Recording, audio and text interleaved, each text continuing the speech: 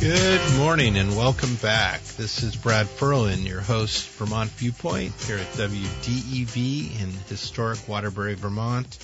Nice drive in this morning. It was rain and a little bit foggy, but it wasn't heavy snow like some parts of Vermont and power outages and all that. So stay safe out there. And our next segment is with our good friend Elliott Greenblott with AARP.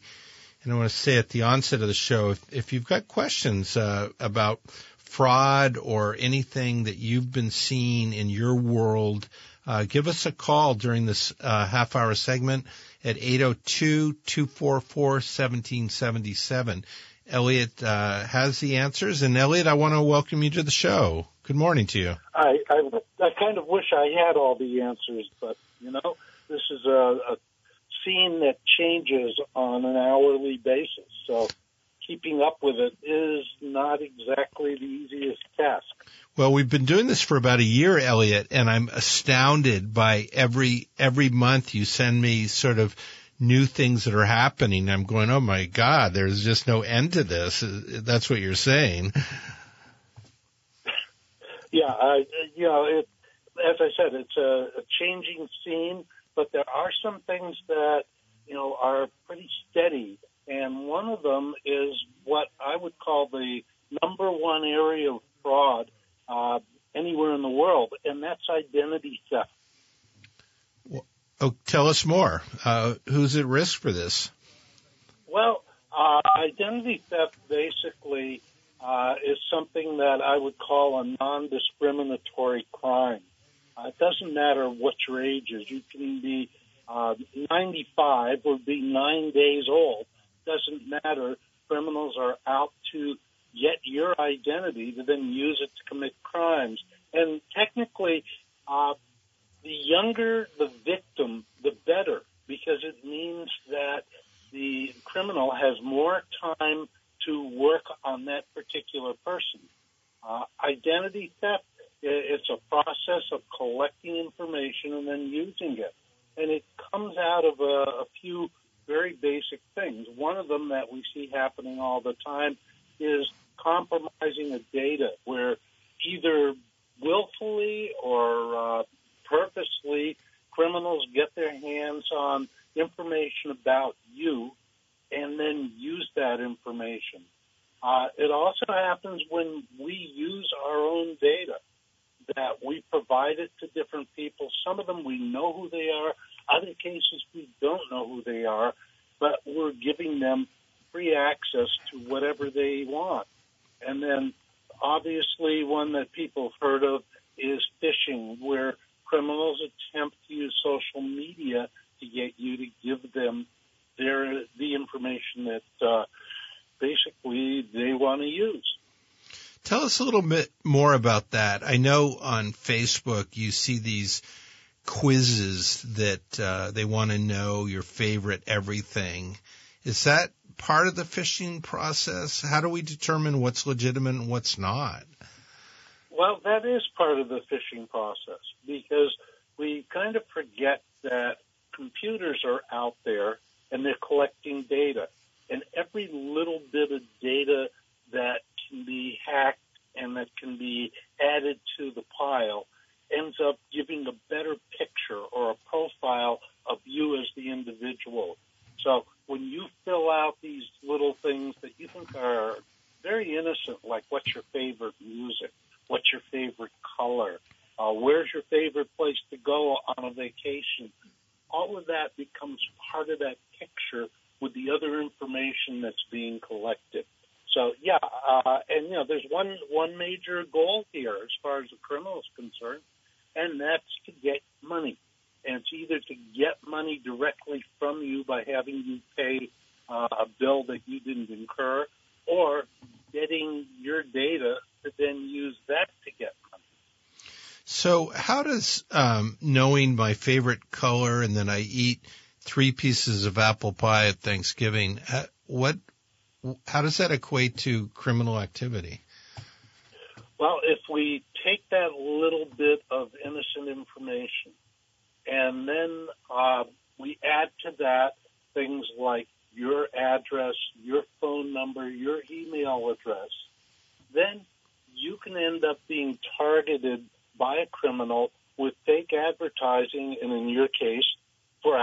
pie. Mm-hmm. And you see this great opportunity. Wow, I could get this great apple pie for almost nothing. And so now you provide the criminal with a credit card number, and that becomes another piece of your profile. So, as I said, they seem to be very innocent things, but for the purpose of social engineering, the criminal is able to make a lot of headway about you and then use your information to target you. And then, in addition, can you help us with where do they take my identity as well? What are they doing with it in the real world that I don't even know about? Okay, in the real world, they're using your identity for a variety of ways to commit theft. And that could be something such as taking your medical insurance account number and filing false claims and then collecting on them. Because most people don't even bother to look at their monthly statements from their insurance companies or from Medicare, then the criminal kind of has a free shot at it, and they can collect money using that technique. So they're looking at any way they can make money off you, and it doesn't have to be direct theft. It's one thing to ask you for a credit card number and the details on your credit card and then make a claim on your credit card. But you're going to see that. As far as your medical insurance information, you may never even see it, not know that that's happened. This sounds incredibly sophisticated to me for the criminal world to have such high technology. Is it high technology? Is this a sort of brilliant, or is it just so easy to do that it's rampant? It's rampant, and it's a combination of high tech and just simple phone calls or emails. We tend to respond to phone calls. When the phone rings, many of us were hardwired to pick up the phone and answer it and be polite. And if somebody's on the line and is saying, I'm representing your, let's say, your television service, and we just want to confirm your account, could you please provide what your ID and password are? That's going to give them access to more information on you. So it's very simple. It's also quite sophisticated because I'm sure everybody's heard about artificial intelligence. And the ability to take information and collect it using artificial intelligence is pretty basic now. The collection of personal information is something that we have very little control over in many places. We also have, in many places, very clear control over. What are some of the things that we don't have control over? Okay. Publicly accessible information. For example, if you're a property owner in Vermont or basically anywhere else in the United States, your property tax information is public knowledge. So anybody can go online, go to the town website, see if you own property, find out what the value of the property is, get a description of your house, and then use that as a way to try and extort you or to take money from you, claiming that they're trying to help you out with your house. Things like if you have a lien on property, if you have a mortgage, those are all publicly accessible pieces of information. So that's one way, and we can't control that. Data brokers, these are legit businesses, and in Vermont they have to be registered. And what they do is collect information just the same way the criminals do, and then they either give it or sell it. Usually they sell it to anybody interested in obtaining that information. So these companies will advertise, and if you want to search on an individual, you can do that, and then for a fee, they will provide you with that info. And then the third way, basically data breaches, where somebody's able to hack into a computer and extract information. Data breaches happen every day. And they could be as many as 1 million people or 2 million or 10 million at a time. When Yahoo had a breach a few years back, it was actually 3 billion accounts worldwide. So those are things we can't control. What we can control is a very limited number of things, but they're very important things as well. Okay, we're talking with Elliott Greenblott, AARP. Every day, every minute, calls are coming on our phones, things are happening on our computer. Elliott definitely is highlighting these things and how to be cautious about it. Elliott, I want to return to what we can control, but before we do that, could you let our listeners know how they can get questions to you and how to call a helpline as well? Oh, certainly. The best way to contact me is by email, and that would be eGreenblott, that's EGREENBLOTT, at AARP.org. If you have specific issues and you want some detailed help, you can also go to the AARP helpline, and that's 877-908-3360. And there's a set of trained volunteers who will be able to address basically any question that you have. And if you have a fraud question right now, give us a call at 802-244-1777. Getting back to what we can control, what are you advising people to look at, Elliott? Well, number one is beware of what you post in social media. I took a look at my Facebook page, and it was amazing what people could see that I had willfully posted. Things like where I went to college, what my favorite music is, variety of other personal likes and dislikes. And so I've adjusted my Facebook page so I don't share that information. We have to consider that, social media is now part of our lives, and we like to communicate with people. And when you put something up on social media about health conditions, you're providing somebody out there you don't even know the ability to know what your health conditions are. And they can combine that information with anything else that they have that they've collected other ways. And now they can call you and say, this is so-and-so from Medicare or from your health insurance company, and we want to ask you some questions about them and use that condition that you posted in social media. So be aware of it. Another thing is personal data sharing, and this is happening on a daily basis with almost everything we do. For example, you buy a new, as I did, a new display for my computer, and it came with a warranty card. It asks questions like my age, my preferences for vacation, things. You don't need to fill out a warranty card. That's something that's going to provide the company with information about you that they can then turn around and sell. So why, for instance, Dell needs to know where I want to go for vacation, it doesn't need to. And you don't need to fill out the warranty cards. Finally, Vermont has what's called the data broker law, which is kind of unique.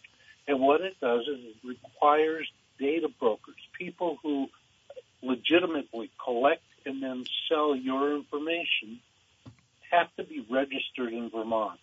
And it also limits what they can use that data for and how they can share that data.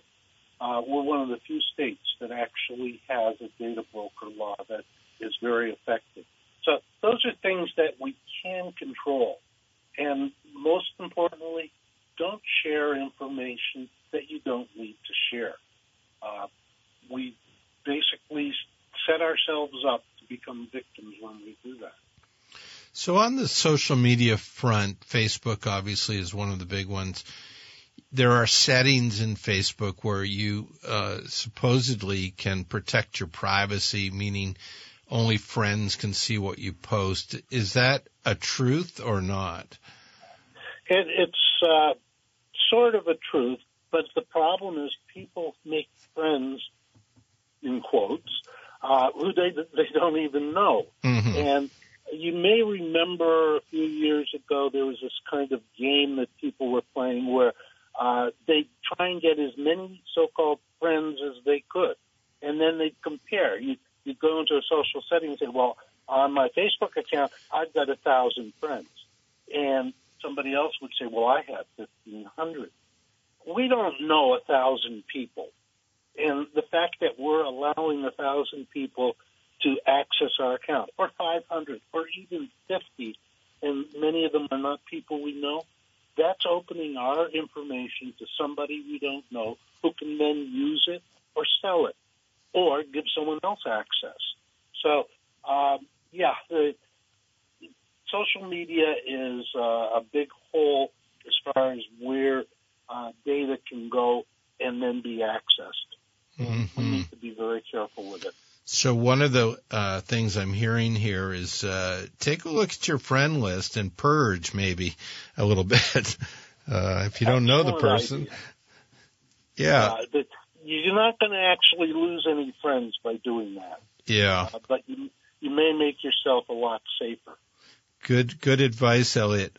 What other recommended actions do you have for our listeners? Well, be very good at creating passwords or passphrases. They don't have to be overly complex, because what we know about passwords is the longer the password, the less it's going to be hacked. It's not a matter of whether you use a lot of symbols or a lot of numbers and do something crazy, but an 8-character password can typically be broken by a computer in a matter of minutes. A 15-character password, it will take hours. And that's your safety. The other thing you can do is, where possible, use multi-factor authentication. Now, that's where you may have an account with somebody, and in order to access the account, you go online and you enter a password and an ID, and then you get a message on your cell phone with another code. That's pretty much the best safety we have today as far as online access. You can get credit freezes. That locks your credit report so somebody can't somehow get into your credit report by faking an identity and then using your credit report information. You can always monitor financial accounts and get credit reports. And you don't have to wait till the end of the month. It's safe to go online and look at an account that's online, credit card account, investment account.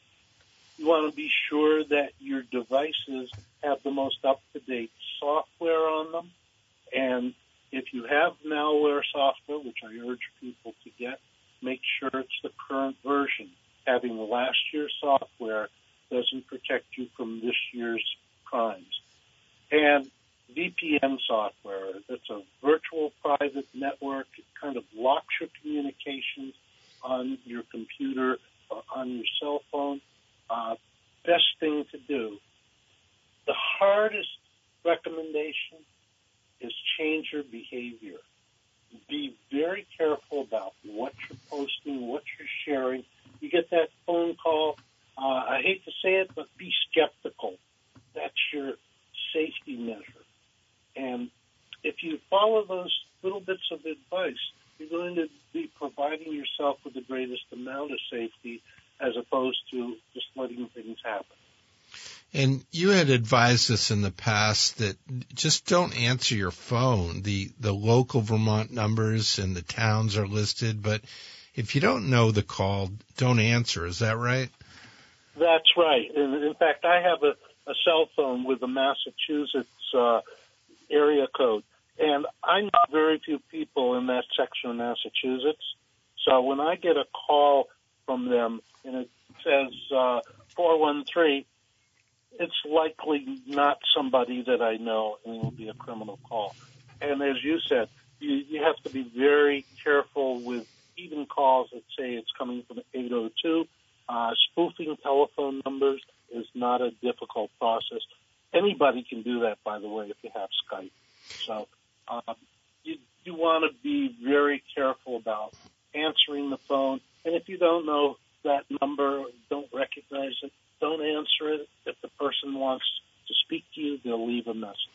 And sometimes the actual caller ID is helpful. It says likely spam. Who right. is that? They're getting much better. And, in fact, Senator Gillibrand from New York State is working on some legislation that's going to provide more safety, because a lot of these calls are being handled by third-party companies in the U.S. that are charging the criminals for access to our phone network.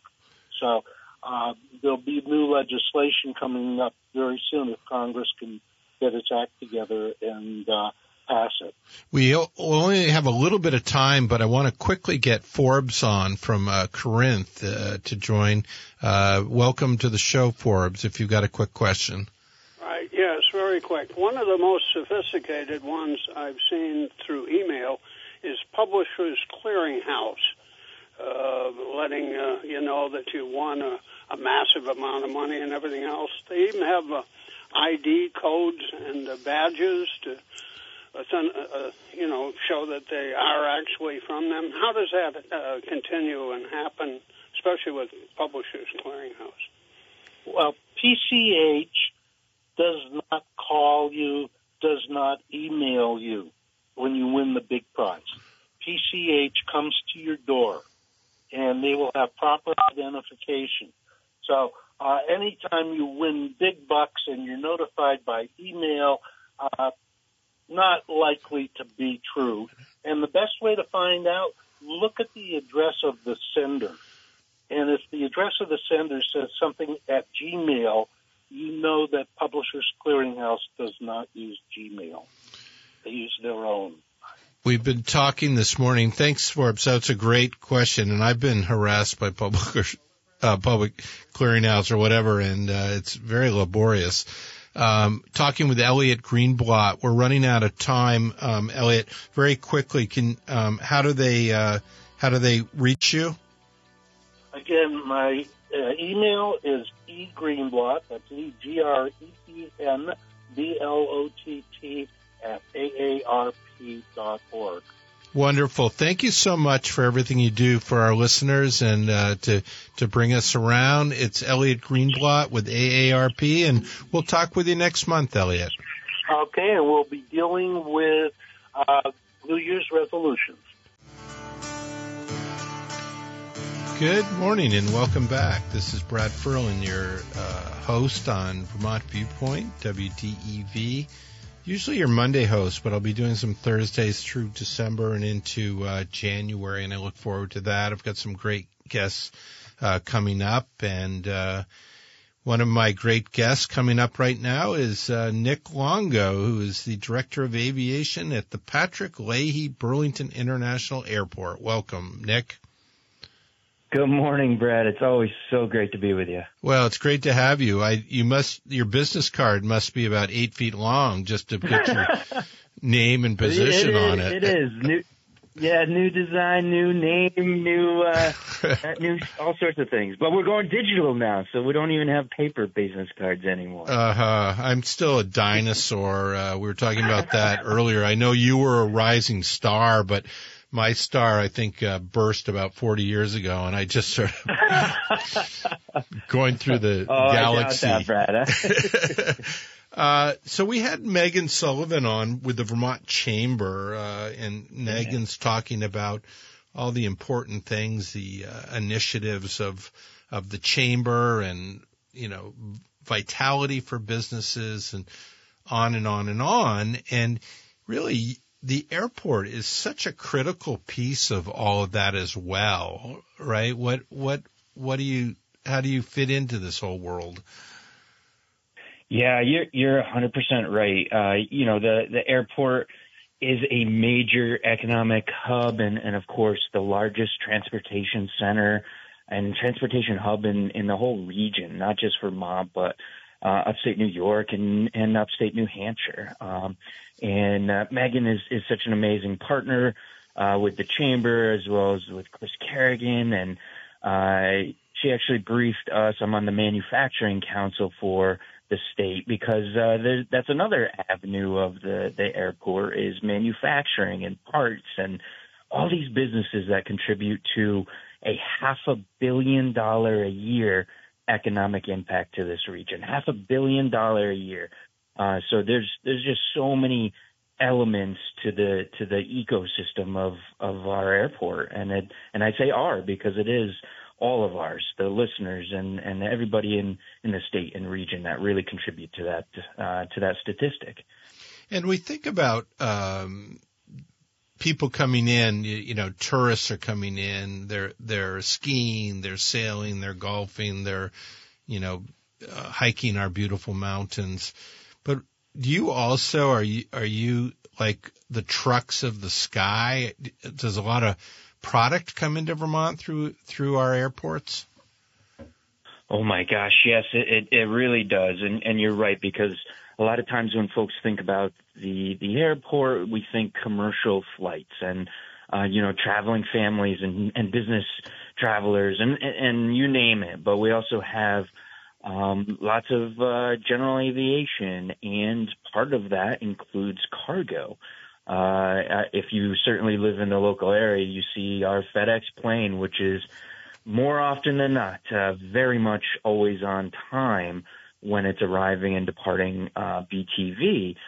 But we also have UPS that they contract in and out of the airport. So we're talking about hundreds of thousands, if not millions, of pounds of cargo on an annual basis. And that also contributes to the economy, especially this time of year, the holiday season, when those types of operations really kick off. Although really great to shop locally, but again, a really great point of the impacts, not just for businesses, because that, a lot of businesses in the area and beyond rely on this cargo operation, but also regular residential as you're shopping and as you're purchasing things online. Yeah, so it is supply chain for local businesses as well, obviously. That's right. A lot of stuff does come through truck in various capacities into the state of Vermont, but there's a pretty large cargo operation that flies into the airport and across the region, not just BTV, but across the region. But we certainly have a large cargo carrier. We have a daily 757, a Boeing 757, which is one of the largest regularly scheduled planes in and out of the airport. It's interesting because, I don't go in and out of the airport a lot, but when I do, I'm not quite aware of sort of the trucking world that comes in and leaves, but obviously it must be pretty vibrant. So you've organized that well, I guess, because I don't notice it much. Yeah, that's right. We really do strategize on the road and in the airport, those types of operations coming in and out so that it doesn't impact. And we have great partnerships with FedEx and UPS to make sure that those packages go to their sorting centers and then off they go into their trucks. But it's a very efficient operation. So the airport, like all Vermont businesses, you went through COVID, people weren't flying, revenues were down, and now you seem to be one of the most vibrant airports in New England and are expanding with both terminal and planes. Can you help us with that? Yeah, we're starting to see really us peak with not just passenger numbers, but also operational numbers like you're talking about. I'm happy to report, actually, you're the first one to report this to. In our October numbers, we just completed our October finalized audited numbers for number of passengers leaving BTV. We actually exceeded our 10-year history with just our October monthly number. And that includes a pre-pandemic 2019, the highest number prior to the pandemic, but we exceeded that number. So we're seeing more travelers, lots of opportunities to travel. Our revenues are increasing significantly. In fact, I was just briefed by our amazing Director of Finance, Marie Friedman, and she just briefed me on one of our highest parking garage numbers as well, which is a significant source of revenue so that we can cover our expenses. And that was at 112% of our pre-pandemic numbers. So we're seeing great numbers, great increases in passenger outflow, and that significant number of operations, which are landings and takeoffs. We're expecting around 120 to 130,000 landing and takeoffs next calendar year, and we're pretty close to that this year. Again, those are major numbers in our 15-year history, and that all requires some expansion and some opportunities to make sure we sustainably look at our future, both on the runways and taxiways, but also certainly in the terminal. And I think that's what you're hinting at. Yeah, and so. Or December, vacations coming up for the holidays. People are traveling. Two questions here. One, can you accommodate these big numbers that you're getting? And are the costs staying reasonable for flying? Yeah, good questions. And I think from the physical space to answer that, can we accommodate those numbers? Yes, we can. We have some contingencies in place to make sure that our operations are safe, are efficient, are sustainable, whether we're talking about the big cargo planes all the way to our commercial operation. And however, it's a little cramped in our terminal, especially at some of our gates that see our highest passenger numbers, which is American and United Airlines. So we're looking at a future opportunity to make sure we replace some older infrastructure, really to get elbow room and the best passenger experience possible without using operational funds to accomplish this build out. We're looking at federally funded opportunities. And that's a really important piece for your second question. Not using operational funds allows us to reduce our rates and charges to the airlines. One of the misconceptions out there is that we do have high. One of the misconceptions, I want to be clear, is that folks think that we do have high rates and charges numbers. We actually don't. We're actually working really, really hard to make sure our operational expenses are low, and the charges that we charge our airlines are low, so that we can offer really competitive rates to get those airline tickets down. One of the most important reasons to get those airport numbers down with our commercial operators is also competition. That's a really important piece. We want more airlines. We want that competition. We want the big airlines to offer those flights that we offer today to the major destinations so folks have opportunities to connect, but we also want competition so we can make sure we keep those rates down for passenger tickets. Yeah, it certainly makes sense. We're talking with Nick Longo, Director of Aviation at the Patrick Leahy Burlington International Airport. Now, on construction, Nick, are you finished on a project and about to start another one, or where are you at in that world? You just described the essence of airports. We're finishing one project, we're starting the next. Okay. It never ends, right?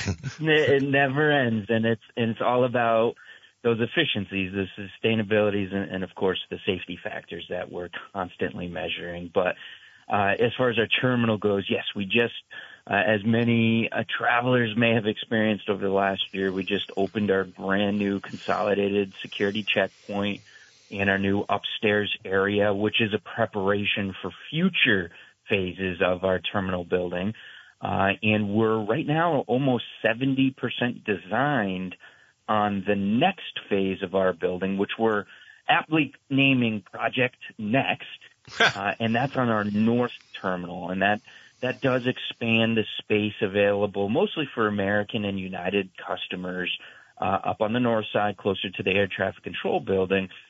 That we're expecting to go through permitting over the winter time, and hopefully shovels in the ground will start in the late spring, sometime over summer next year, with the help of all of our partners and of course, the Federal Aviation Administration, because this is a key component into our phased terminal project for Project Next. I love the name Project Next. There was no big marketing budget on that, I guess. That was an amazing retreat with our leadership team to kind of dive into what do we call it? Well, it is Next. Perfect. And my observation is you've really been able to do projects where you separate them from the existing operating airport, and then you can break down a wall or open a door and voila, there's the new section. Is that's obviously a great strategy that you've worked out, but not an easy one, I bet. No, not an easy one, but it's really important, and probably the most complex part of the projects is, we have really smart a smart team behind all of these projects, from engineers, architects, internal staff, and our maintenance division, to make sure we're kind of checking off everything that we truly need as part of the project, but phasing it so that it doesn't interrupt our operations, or at least minimally interrupts our operation, is a critical component, so that, like you said, we can maintain our operations, continue our mission, make sure that the passenger's experience is the best as it possibly can. I think we've all experienced, if we've traveled and have the opportunity to travel, whether you're flying out of Leahy BTV or going to a major hub, you're going to see some construction walls really around the entire country, if not the world. And that's exactly what we do at our airport, is make sure that we build behind the scenes, less interruption, and then I love it. I love the words you used. Voila, we're open. Yeah, very nice. Now, what about airlines? You JetBlue seem to have phased out. They were a very popular airline, and then immediately you were able to announce a new one coming in. And is this part of sort of doing business in the airline industry? Yeah, one of my favorite jobs throughout my 10+ years at this airport is air service development. It's highly data centric, and the numbers behind these decisions, of course, they're business decisions, really do tell a story. And JetBlue has been a wonderful 23-year partner of Leahy BTV. And it is very unfortunate that we're losing them. They are one of those, what the industry refers as a low-cost carrier. Especially 23 years ago when they came on, they had a very different mission and vision behind air travel. 23 years at Leahy BTV, and I had an opportunity to go visit with Robin Hayes. He's the CEO of JetBlue. To advocate, to ask, and listen to our business and leisure travelers that have reached out to us since the month that we announced. We hear you. We hear everybody calling and writing to us, and we're not going to stop advocating, not just for additional New York service and competition, but additional service across the board. And very pleased with this new airline, Breeze Airways, which, by the way, the founder was the original founder of JetBlue, David Neeleman. Him and his company are really been fantastic in paving the way for, maybe a next generation of ultra low cost carriers into the Leahy BTV market. And when I say this is data centric, I am very serious about the supply and demand of air travel, and the consistency of purchasing tickets, and of course these businesses that rely on it. Us at the airport, again, we're going to keep advocating for additional service get folks where they need to be. And I guess you never say never, right? With JetBlue, did the CEO understand that there was a sentimental attraction to them, an emotional attraction, as well as their good service? Yeah, and that is one of the reasons why I asked to go down to New York City and visit with not just Robin, the CEO, but also his leadership team. I needed to understand, and I needed to share that sentimental value of BTV and the market here.